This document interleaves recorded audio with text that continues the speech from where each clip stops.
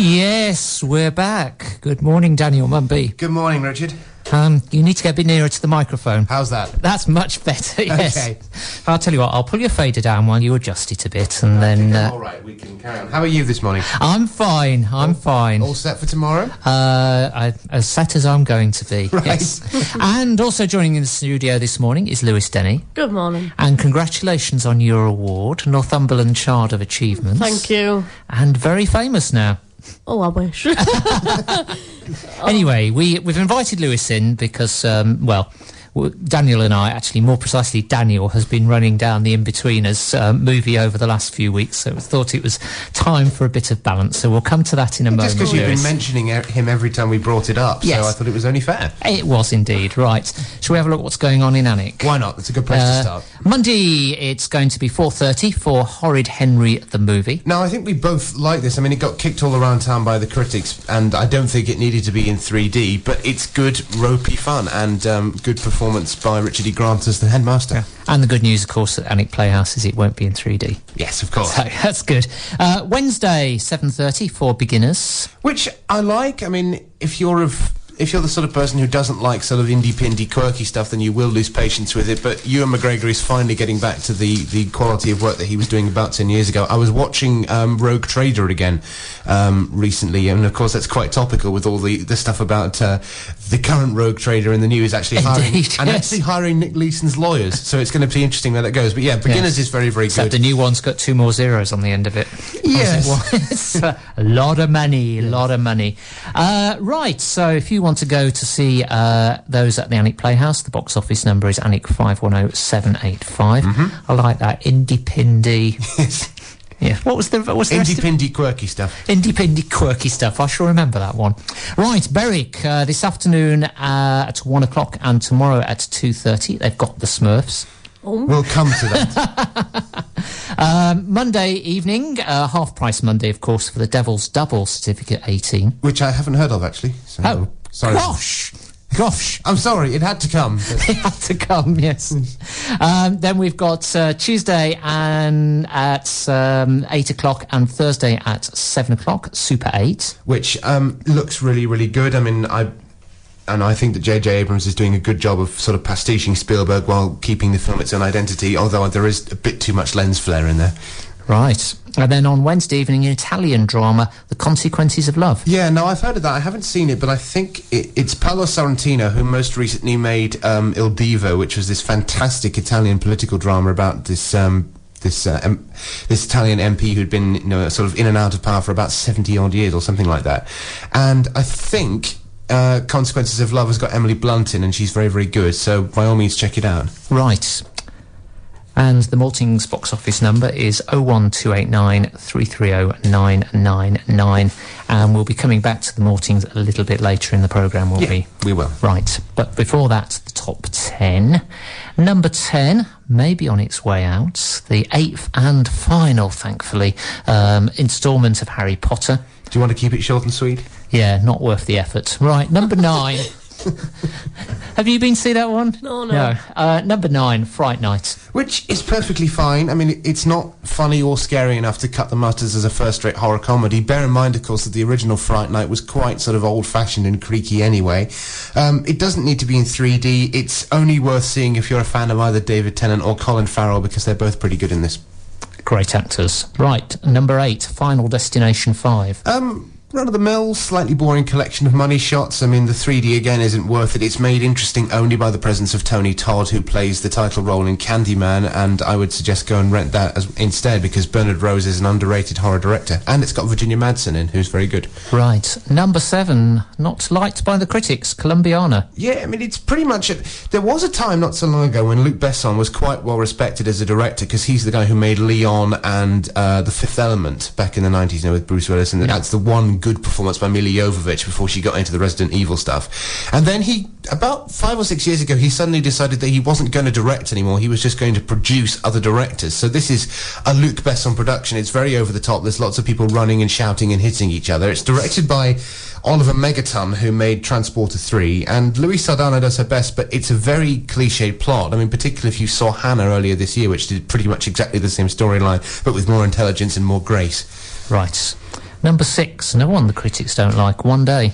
It's not terrible, it's just a bit disappointing. I don't think Anne Hathaway's accent is as terrible as other people think, but the story is very contrived in a way that suggests that was a problem with the novel rather than simply with the film. Once you get beyond that device, it's a very ordinary storyline. Like I say, it's not terrible, it's just a little bit bland. Right. Number 5, film of the year. It's going to be on at the Playhouse the week after next. That's so good. We'll be giving that a plug next Saturday. Rise of the Planet of the Apes. Brilliant film, fantastic effects, great CGI. You've got to go see it. The prequel that needed to be told. But I was talking to somebody during the week who said it's not as good as Charlton Heston. Yes, we do know Charlton Heston's version of Planet of the Apes is one of the greatest films of all time, and it is different. Yeah, there was a wonderful. I was listening to 5 Live the other day when they were having sort of user reviews of that, and someone texted in saying "Planet of the Missed Gorillas in the Missed Opportunity" as a review, which is not bad. But I will make an effort to go to the Annex screening. Yeah, you should. Right, I will. Number 4, your favourite film at the moment, The Smurfs. I honestly can't believe that it's hung around quite so long. I mean, one guess is that it's just because it's the only kid-friendly thing that's on wide release at the moment, but it is totally derivative. My guess is that we may get another one now, and that just fills me with dread. And one of the weeks before it goes out the top 10, I am going to play the Smurfs theme tune. Come what may. If you must, okay. When it gets below number 7, then you can play it. Yes, I keep wanting to play it at this point in the programme, but then I realised you'd never cut it out of the podcast, so it's which would be cruel, wouldn't it? Right. Number 3, Jane Eyre. That's interesting. It looks rather good, actually. I mean, it's directed by Kerry Fukunaga, who made Sin Nombre, which is very interesting, and it's much more restrained adaptation of the Charlotte Bronte novel than, for instance, the 80s TV series with Timothy Dalton as Lord Rochester, and I do think that Timothy Dalton's the definitive Lord Rochester. It's got a very washed-out colour palette, it's very understated. There is a fantastic central performance by Mia Wasikowska, who was the lead in Tim Burton's Alice in Wonderland, which, the film was rubbish, but she was good. And I'm a Tim Burton fan, so I know that doesn't come lightly. She was also very good in The Kids Are All Right. She's ably complemented by Michael Fassbender, who was in Quentin Tarantino's Inglourious, previously was in Steve McQueen's Hunger. It's very elegant, but not in the way of something like The Go-Between, which is elegant, but it's also very dull. This is actually very interesting. Right, worth going to see. Number 2, Friends with Benefits. Which is all right. I mean, the premise is essentially When Harry Met Sally turned on its head, because you remember When Harry Met Sally, it's, can people be friends without sex getting in the way, and in this case it's can people have sex without the friendship getting in the way. And, it's slightly funnier than the very similar No Strings Attached, which sort of came out earlier this year. It's interesting that both the 2 big female stars of Black Swan, Natalie Portman and Mila Kunis, have ended up making essentially the same film, but at different points. Justin Timberlake and Mila Kunis, they've got good chemistry. It is totally disposable fluff, but it's all right. Right. And at number 1, and we're going to let Lewis review this I'll one, take it back. the Inbetweeners Movie. So what did you think of that? Well, I honestly thought it was brilliant. One of the main reasons, as I was saying before, I think it wouldn't have been as good if I wasn't sitting in the cinema with the whole audience in there. As if I was sitting by myself watching it, I don't think it would have been as funny. But I think the audience gives it a more uplifting atmosphere, you know what I mean? Yeah. Did you... here's a question following on from that. Did you feel like... because I agree that if you're watching particularly a comedy in a cinema which is packed full, then there are generally more laughs. But did you feel any sort of pressure to laugh at one point because everyone else was? Yeah. Yeah. Was that a frequent occurrence? It was just any time there was a joke that I didn't actually think was funny, I just laughed because everyone else was in the cinema who was watching it. It was just the atmosphere in there, because it was the first day it came out, and I thought, right, I'm going to go and see this. I just think because it was a full cinema, I just thought they made it more atmosphere. Okay, so how many times did you genuinely laugh of your own accord? Twice. Right. But worth going to see, is it?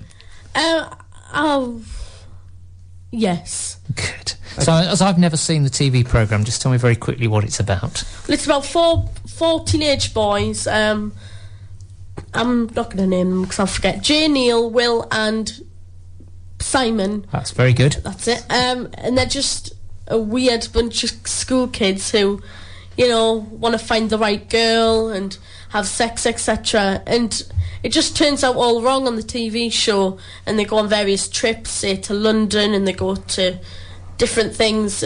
But I just think the movie was kind of better than the TV show itself because it was a bit longer. I just think, because fitting an episode into 25 minutes, I just think it could have been a bit longer on the TV. Okay.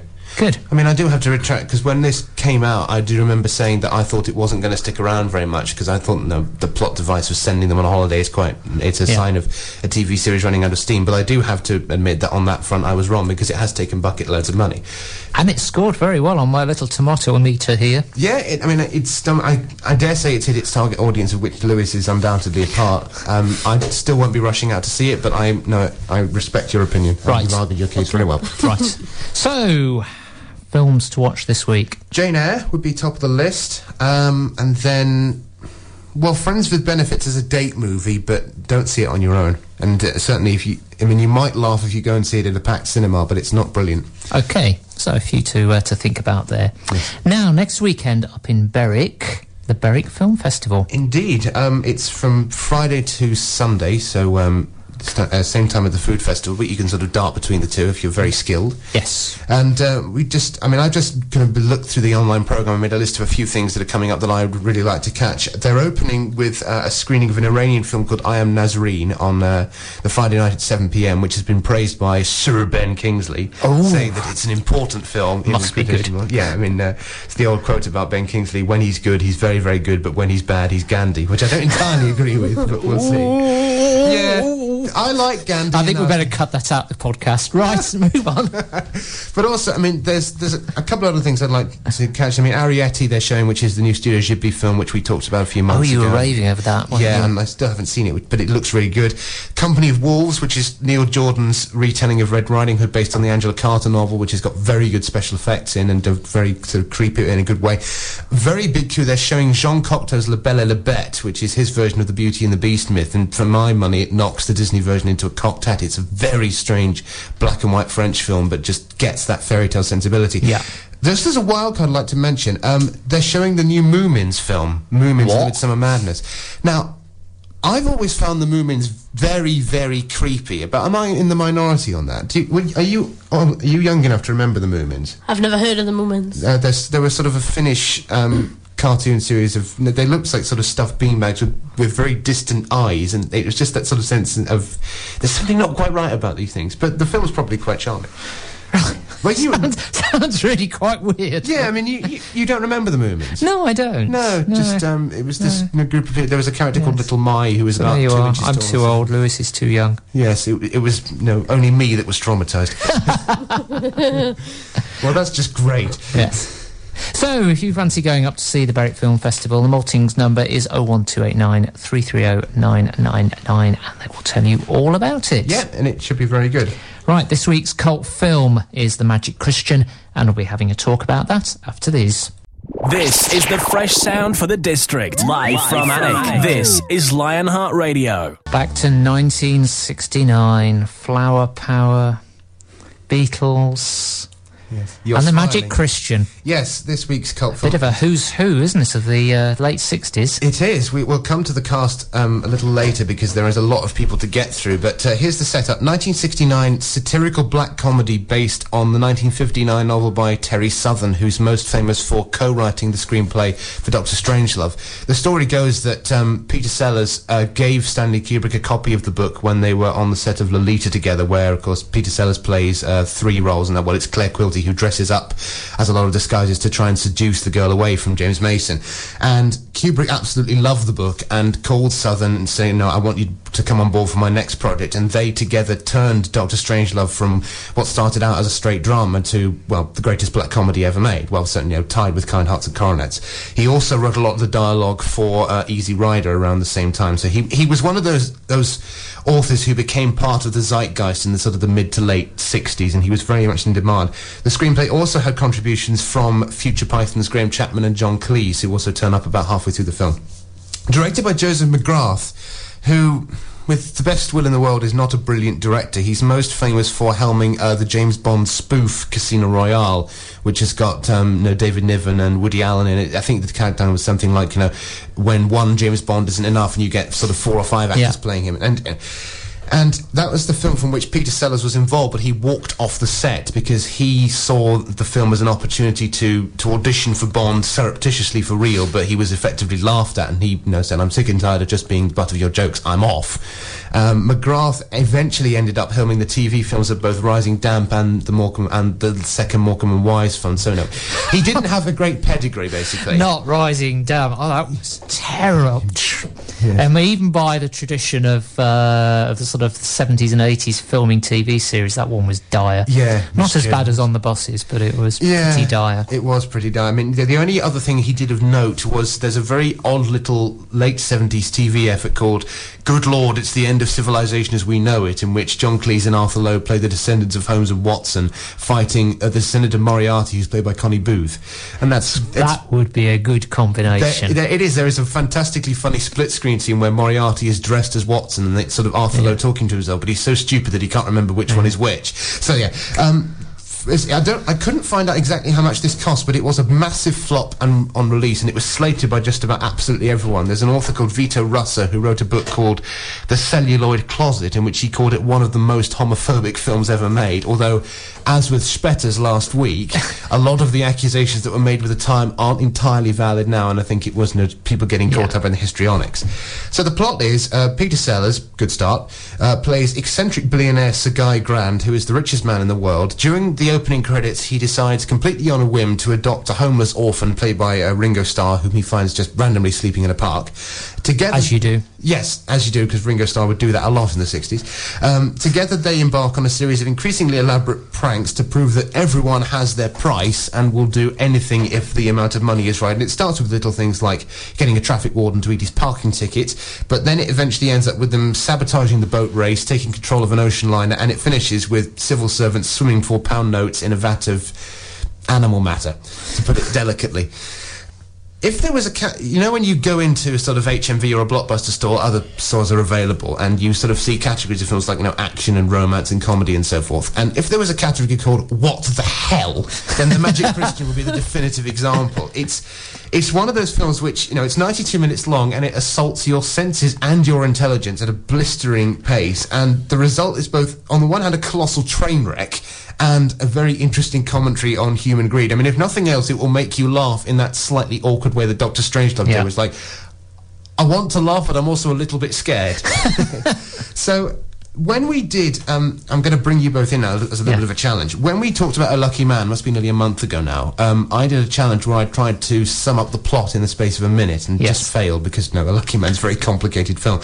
I'm going to do a similar thing here. I'm going to list several things that happen in the film in increasing degrees of weirdness, and you have to shout stop when it gets too much. Right. So you up for that? Okay, yes. Okay, you can join in as well. Right, off you go. So we'll start with something gentle. Spike Milligan as a traffic warden who eats both the parking ticket and its plastic cover when offered £100. That's fine. Okay. An auction where Peter Sellers bids with flashing lights and klaxon horns. Sounds straightforward. Lawrence Harvey playing Hamlet, delivering the to be or not to be speech as a striptease. I think that's a bit strange. Are you calling stop then? Is that you? No, let's have another keep Okay, one. going. okay. Okay, Yul Brynner seducing Roman Polanski in drag while singing Noel Coward's Mad About the Boy. Now that is just straight plain weird. Yes. Yes. Do you want to know what the last one was? Yeah, go on. On a train, a series of Oriental businessmen rotate through hidden doors to sit next to a racist businessman who is dragged through the door, laughed at by divers in strobe light, and carted off the train by the Gestapo. Yeah. That's the kind of indication of what we're dealing with here. I see why I didn't go to see this film now. Because it would have been around the same time as you would have seen If first time round. So given the choice between the two, you made the right decision. Yes. There is a comparison with another late 60s effort. It was actually the first film I talked about with Paul Young on this slot called The Bed Sitting Room, a Richard Lester film from the late 60s. And the comparison being that they've both got very particular brands and style of humour, and once they've gotten into their stride, there is no effort made to sort of tone it down or pare it back for the sake of holding an audience. And because of the way that the ideas are are approached in The Magic Christian, there is no surprise that it was panned on release, just because, well, either people took offence to it or just didn't understand it, and both that and the bed sitting room have since been rehabilitated. I'll be perfectly honest with you, on the one hand there is a lot wrong with the film. Like a lot of 60s comedies, it is shambolically constructed with a very episodic storyline. I mean, it does end up less of a story as a series of sequences of famous people enjoying each other's company at our expenses. Do you remember an early 60s comedy called The Millionaires? Yes, I do, yes. With Peter Sellers and Sophia Loren. Yes, I do, it's yes. the one, you might recognise one of the images from it. It's the one with Sophia Loren sitting on the doctor's couch in that impossibly tiny corset. I do remember that, Was yes. that on your bedroom wall by any chance? No, I wouldn't be allowed to have things like that on my bedroom wall. Okay. But no, I mean, that's a classic example, you know, where it should be good, because, you know, Peter Sellers, who's pretty good, based on the George Bernard Shaw play, directed by Anthony Asquith, who made the original version of Pygmalion.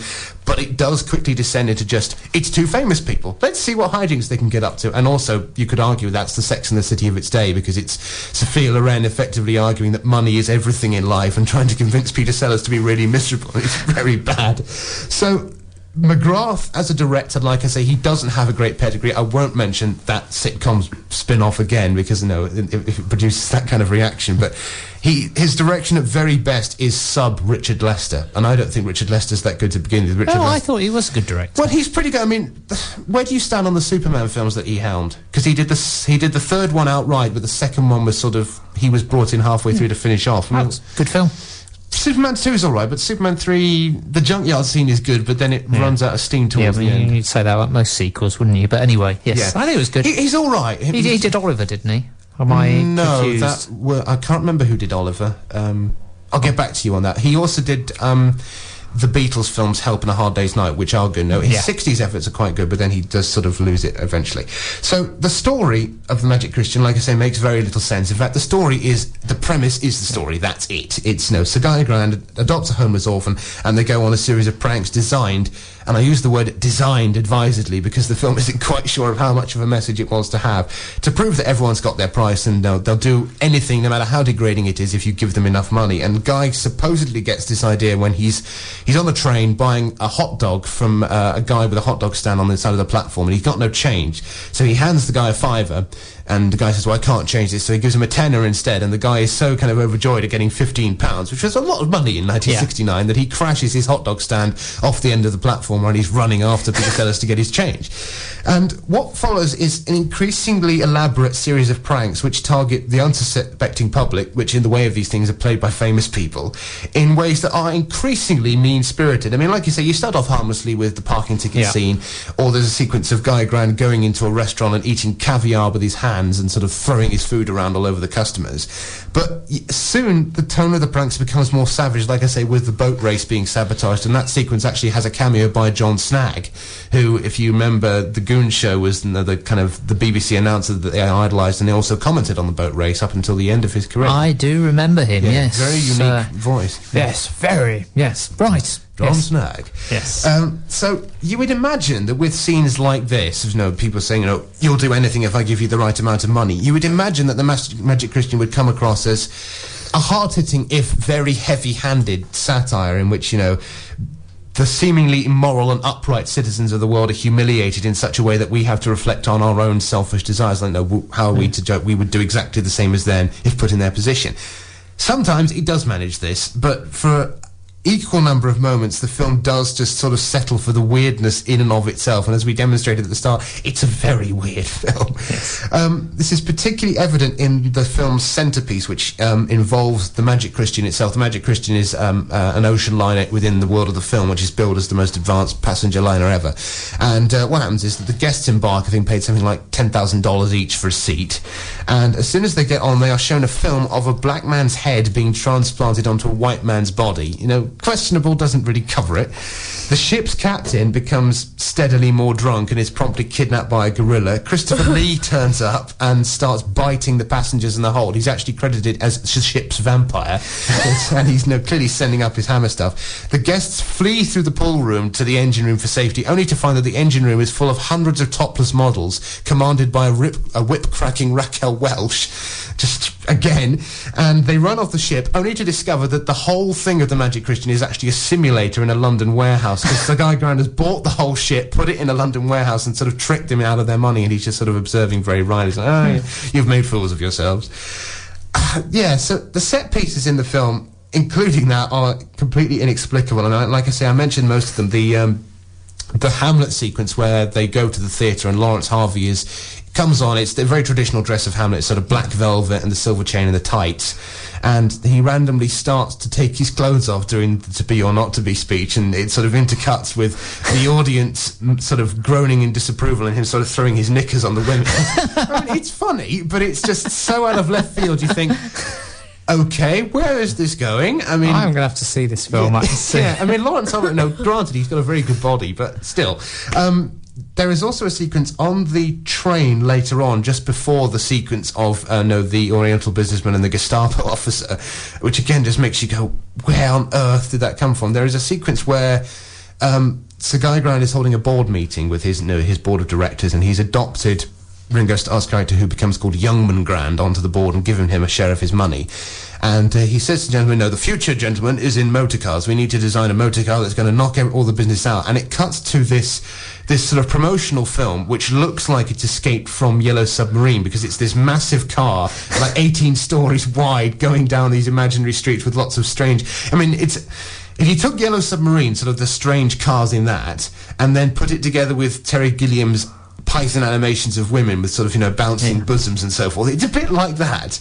And again, it's just a little strange interlude which doesn't have much bearing on the rest of the plot.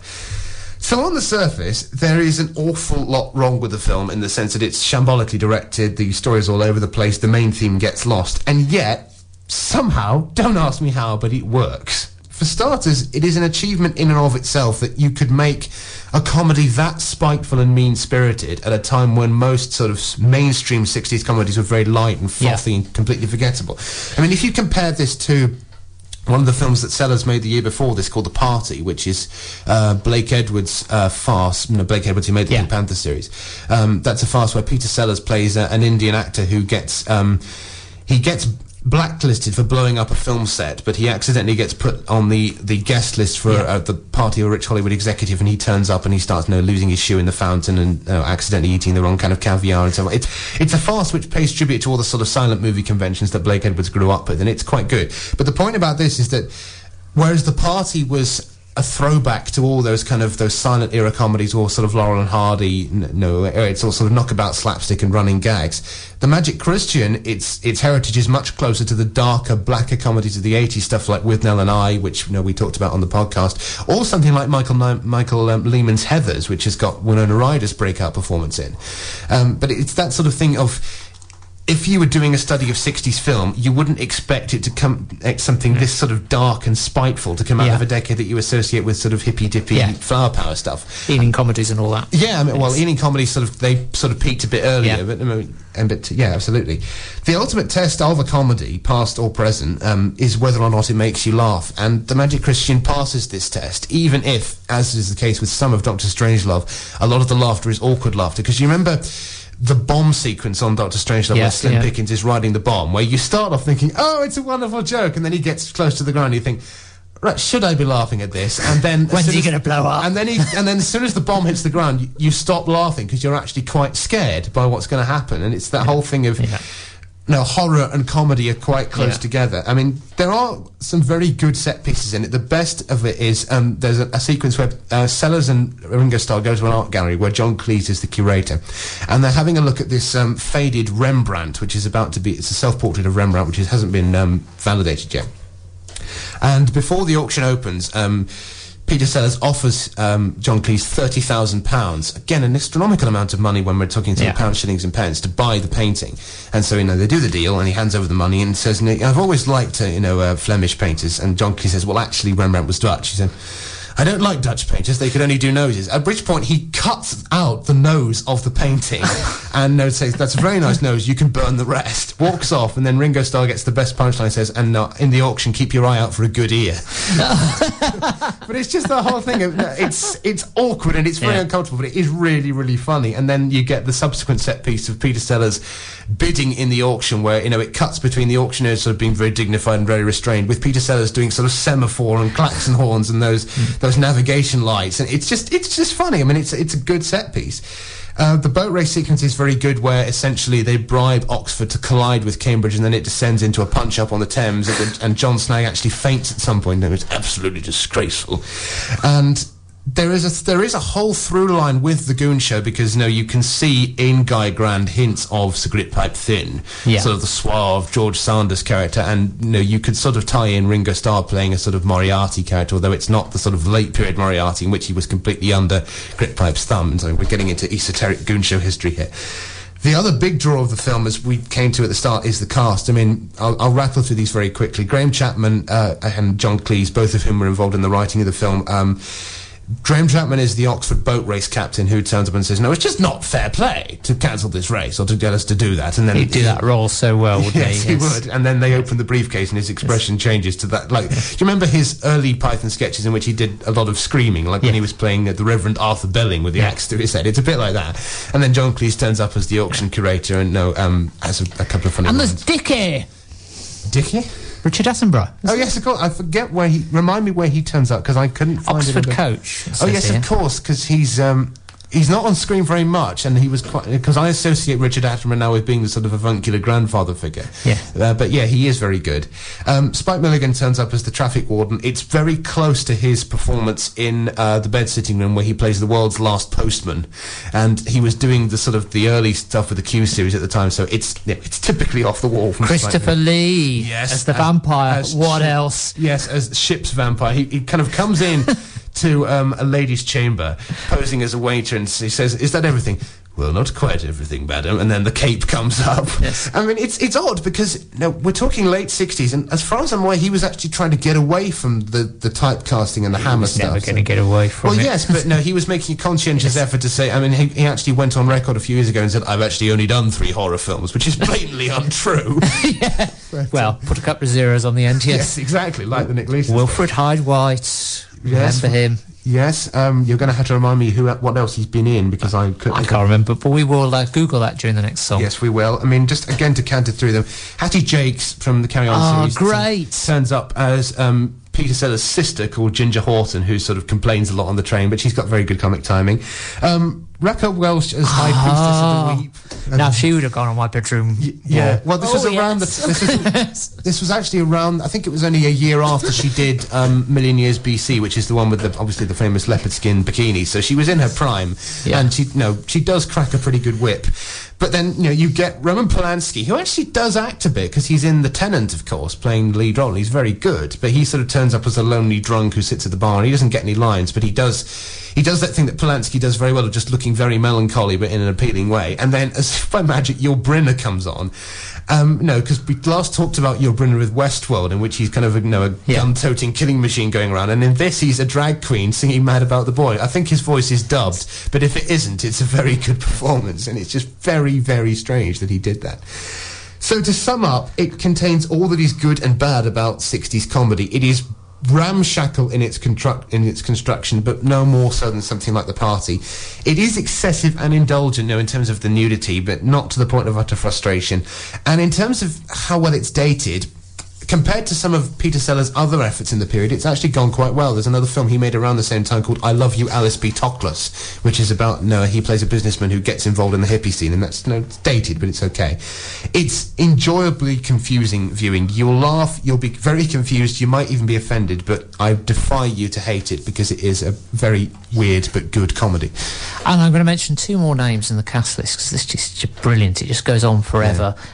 Jimmy Clitheroe. Yes. Yes. Now, you have to be a certain age to remember who on earth Jimmy Clitheroe was. Yes. He was Lewis Denny of the 1960s. The name does ring a bell, actually. About the same size, actually. Did he win many awards? He was brilliant, absolutely brilliant. And Michael Barrett, yes, presenter of Nationwide, as himself. Oh yes, of course, because doesn't he interview one of the boat race captains or something at the start of the show, something like that? And I think Michael Aspel turns up as well. Yes, he does. Yes, and on it goes. Yes, that's what they spent the money on, basically. Yes. If only they'd done a bit more of the story. Only one tune we could play after that. Yellow Submarine, and we will march till 3. Thanks for tuning in to the district's newest radio station, Lionheart Radio. Beatles and Yellow Submarine. Yes. And we were pondering, was that the only film made on a song? But it wasn't, because Convoy, 1978. I shall have to check it out. Yes, don't. It's a rubbish film. Okay. Absolutely rubbish film. Chris Christopherson, Ali McGraw, and it was a song which was okay, and it was actually did very well as a song, but then they made a film of it. Why? Yes. Yes. We should just say before we get to the new releases, next week. Britannia Hospital, the final instalment of Lindsay Anderson's Mick Travis trilogy. Very twisted, but very good fun. Well, what a surprise to hear it's twisted. Yes. Well, it's Lindsay Anderson. What do you expect? Yes, right. The grumpiest man in cinema. Right. TV series I absolutely loved. So it's going to be interesting to see how it gets onto screen. Tinker Tailor Soldier Spy. Yes, a new adaptation of the 1974 novel by John le Carré, which helped to redefine the spy genre, made into, like you say, a TV miniseries with Alec Guinness and Ian Richardson. I dare say you would have seen that the first time round. Oh, yes. Because I caught it when it repeated not so long ago on BBC4, and I love Alec Guinness. Yes. It's brilliant. Yeah, absolutely brilliant. Was really good. This is directed by Thomas Alfredson, who made Let the Right One In, which we talked about a little bit when we reviewed Kronos a few weeks ago, in which I said it was one of the best vampire films of the last 10 years, and I stand by that. It's an extraordinary film. So the story is, for people who don't know, it's set during the Cold War. George Smiley, who is played in this version by Gary Oldman, who's a brilliant actor, he's a retired agent. He is brought out of retirement to find a Soviet mole at the very top of the circus, which is the code name for MI6, and he sets about tracking down the traitor whose actions have led to the capture and repatriation of a British agent in Czechoslovakia. It's already been tipped for awards, particularly with Gary Oldman, and it does look like a candidate for Film of the Year. I mean, it does justice to the novel. There is a natural... When you're making a film out of something that epic, I mean, there is a natural compression, so all this kind of stuff that was drawn out over the TV series will have had to be shrunk a little bit.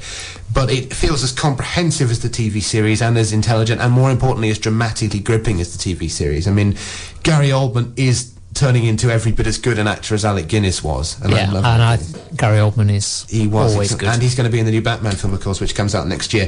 It's also directed superbly. I mean, Alfredson's, because Let the Right One In has a period setting anyway, because that's sort of mid-80s, and he does period drama very well.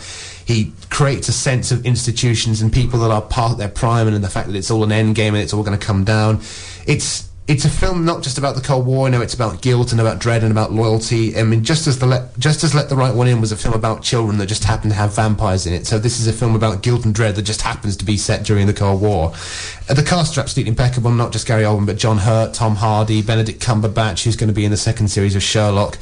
I'm maybe getting ahead of myself, but it could be this year's Inception, which is about as high praise as you can get from it. It's certainly sounding good, isn't it? I'm going to see it sometime next week, so I'll report back very soon. We'll be very interested to hear. Next one on my list, which has probably not got the most helpful title, Atrocious. Yeah, it's not what you think. Although I'm not going to defend it that heartily. It's a Spanish-Mexican found footage horror film directed by Fernando Bereda Luna. The story is that a brother and sister go to Sitges, which is the site of the Sitges Film Festival, with the intention of making a documentary about urban myths. The one particular urban myth that they're interested in is that of a girl in the red dress who lures people into the woods, so hints of Don't Look Now already. What we see is supposedly the footage that was found by the police after whatever happened to them happened, and I say supposedly very strongly. There's always a danger with calling the film atrocious in the sense that you could say, well, the film reviews itself. And like I say, it isn't that bad. The problem with it is that it is desperately derivative. The found footage motif of saying, this is actually what happened and it was found by police and so forth. I mean, that goes back to the 1980s. I mean, there are hints in this particularly of The Last Broadcast, which was the film that sort of preceded Blair Witch, about the people hunting for the Jersey Devil.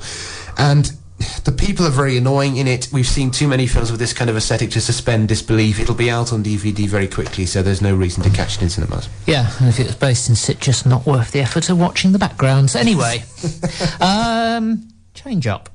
Now, we'll do this very quickly because we reviewed this on August the 6th, and then it never saw the light of day. I don't know whether we got our dates wrong or the distributors had cold feet and it got delayed, but no.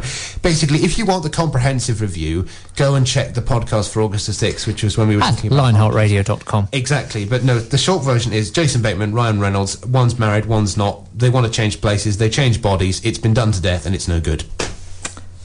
See, he says what he thinks. Yes. Right. What did you expect, Richard? Indeed. 30 minutes or less. Okay, new film, or perhaps 30 minutes or fewer would be more grammatically correct, but there's some debate about that. New film by Ruben Fleischer, who previously made Zombieland. Would you have been old enough to see Zombieland? I was the recent one, because it was the one made again, and then it was on Cinema Oz there. No, they're making a sequel to it, but the original came out about 2 years ago. I remember it coming out. I haven't seen it, though. Okay. So he directed that. The story in this case is that Jesse Eisenberg, who's in The Social Network... Oh, it's awful. Sorry, but... Jesse Eisenberg is awful. No, the film itself, I just didn't enjoy it. You didn't like Social Network? I walked out, that's how... You can walk out again. No, I just... Please stay, Lewis. Didn't enjoy it. Well, we shall talk about that off the air, because that will take some time. No. So he was in Social Network. He was also most recently in Rio, the 3D film which took bucket loads of money about McGraws. In this case, he plays a pizza delivery boy who delivers in 30 minutes or less. There's another character played by Danny McBride, who was in that awful comedy Your Highness recently with James Franco, in which it was a sort of modern stoner comedy, but not funny at all. He wants to rob a bank so he can pay an assassin to bump off his father, because his father's quite rich, but rather than do the robbery himself, he enlists Jesse Eisenberg by kidnapping him and putting a bomb on him. And there's a sequence which has been played in all the trailers of him sort of cornering Jesse Eisenberg in a junkyard, and they've put a sort of smaller bomb on a sort of cuddly bear, and they demonstrate by blowing the bear up. Just as Zombieland was sort of, it's good but not Shaun of the Dead, this is good but not Four Lions. I mean, Four Lions was, one of a really good comedy from last year, the debut film by Chris Morris, who made The Day-to-Day and Brass Line. It was edgy and scabrous, but it had a very funny heart to it, even in all the stuff with Rubber Dinghy Rapids and blowing up the crows and so forth. And there are some laughs in 30 minutes or less. I mean, it's not one of those comedies that isn't funny at all, like The Change-Up. There are laughs, but in the way of a lot of Danny McBride's work, they are sort of broad and slightly overcooked, in the sense that, we're having to tell you that this is funny rather than it being funny. The plot does quickly descend into very over-the-top action sequences involving flamethrowers. I mean, it does effectively amount to a bunch of famous people doing their shtick, which, in the case of The Magic Christian, that's fine, because, you've got a storyline and and you've got a talented bunch. And with Eisenberg, that's touch and go, because, of course, although he's become pretty good recently with The Social Network and Rio and so forth, there was a time when he was doing the annoying performances that he does in The Squid and the Whale, which is really awful. So it's all right, but nothing more than all right, and it will be in one ear and out the other. Right, our next one, I suspect you're not going to like this one either, because nobody else seems to have liked it. I don't know how she does it. New romantic drama starring Sarah Jessica Parker, directed by Douglas McGrath, no relation to Joseph McGrath. Most recently he directed Infamous, which was the other film about Truman Capote, because there was Capote that came out in 2005, for which Philip Seymour Hoffman won his Oscar, and then there was Infamous, in which Capote was being played by Toby Jones, and that explored his later life after all his fame with In Cold Blood had sort of died down. Very good performance in that by Sandra Bullock, who plays Harper Lee. Oh yeah. And he also wrote the screenplay not so long ago for Bullets Over Broadway, the Woody Allen film, which is one of Allen's better 90s efforts. So the story is that Sarah Jessica Parker is a working mother who is married to a middling architect played by Greg Kinnear, who is in Green Zone and Little Miss Sunshine. And we see her going through her day, balancing out her work commitments and family life. There are moments when sort of the action freezes and she talks to the camera in the manner of, I suppose, like Malcolm in the Middle, which you might remember. Just sort of nodding and noticing. Sorry if I've offended you about Social Network, but you are wrong. So eventually she ends up getting offered a top business deal with Pierce Brosnan, who is introduced when she's kind of shuffling around his office talking to herself, and he says, "Are you all right over there?" And she kind of jumps and turns around. I've been in two minds about this, to be honest. On the one hand, there have been sort of posters and advertising anywhere, and the advertising is really, really horrible, because it's Sarah Jessica Parker doing that sort of cheese-eating grin that makes it look like it's because it makes it look like it's playing to the Sex and the City crowd. But on the other hand, no, Pierce Brosnan's... I mean, his post-Bond work has been very interesting. I mean, most recently he was in The Ghostwriter, the Roman Polanski film, in which he was really, really good. And, no, I like Greg Kinnear enough, although Little Miss Sunshine did run out of steam. In the end, the film is not brilliant for 3 reasons. Firstly, it's supposed to be, the story, an average working mother. This is what working life is really like, despite the fact that she looks like she lives in the biggest apartment in the world, and she looks, every time she walks on camera, like she's been in the makeup trailer for 3 hours. No, I don't think most working mothers look like that. Secondly, the story doesn't really go anywhere, because it's it's a day in or a week in the life of a character, and the recurring line is, I don't know how she does, I don't know how you do it. No, that's fine, but we need more than that. And thirdly, most questionably, it's the idea that the film is reaching out to working women, saying, it's okay, we appreciate all the hard work you do. And yet its view of women's place is actually quite old-fashioned, because, on the one hand, yes, she's the breadwinner of the family, because Greg Kinnear's, architect's firm is going down the pan. But she's also the one who's, her main priorities seem to be taking care of the kids. That's fine, but again, it's a very old-fashioned view of what... Very American. Yes, and it is very... So it's not as awful... It's not awful in the way that Sex and the City 1 and 2 were awful. Yeah. But it's not any good. Yeah. So it's not worth seeing. No. I lived in the States for 2.5 years, and it could have described any number of people working in my office. Yes. It's the American dream. Exactly, because you were in Atlanta, weren't you? Yes, that's right. But even especially up in New York and Washington, same thing. Yep. I could reel off probably a dozen people I know who could have filled that role. Yep. Anyway, you instead. New film by David Mackenzie, who previously made Hallam Foe, which was quite good, and most recently Spread with Ashton Kutcher, which was sort of rich, decadent, rich boy lounging around with swimming pools all the time. It wasn't very good.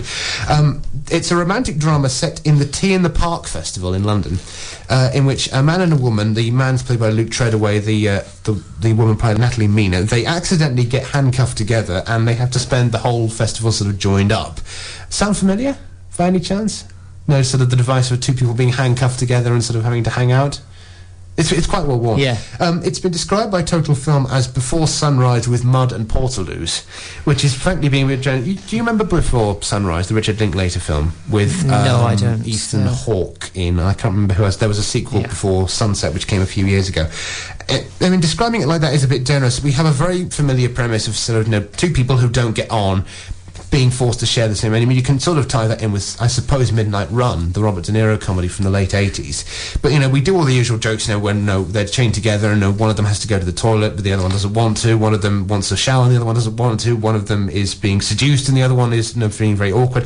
All those jokes were done to some extent in the Farrelly Brothers comedy Stuck on You with Matt Damon in. That's not a brilliant film by any means, but Matt Damon's quite good. I was reminded of a story that Richard Curtis told when he was doing... Do you remember the wedding episode in The Vicar of Dibley where Alice Tinker gets married? Oh, yes. And Richard Curtis was saying that when he wrote 4 Weddings and a Funeral, he basically sought to do every wedding-related gag that he could.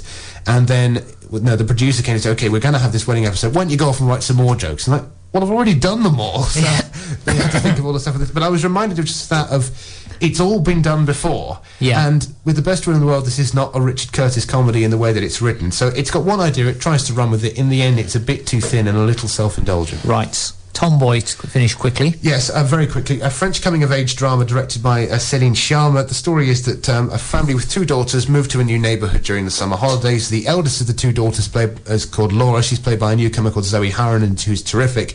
She's got a shorter haircut and she dresses like a boy, so she's mistaken for a boy by the local kids, and she starts calling herself Michael, and over the course of the film she comes to terms with her identity. When I went to see The Guard at the Tyneside a couple of weeks ago, they showed the trailer for this, and it's bunch of boys running around being all rough and tumble. Reminded me a little bit of Stand By Me, because a lot of it takes place in the woods. And then there was an audible gasp at the end of the trailer when it was revealed that she was actually a girl.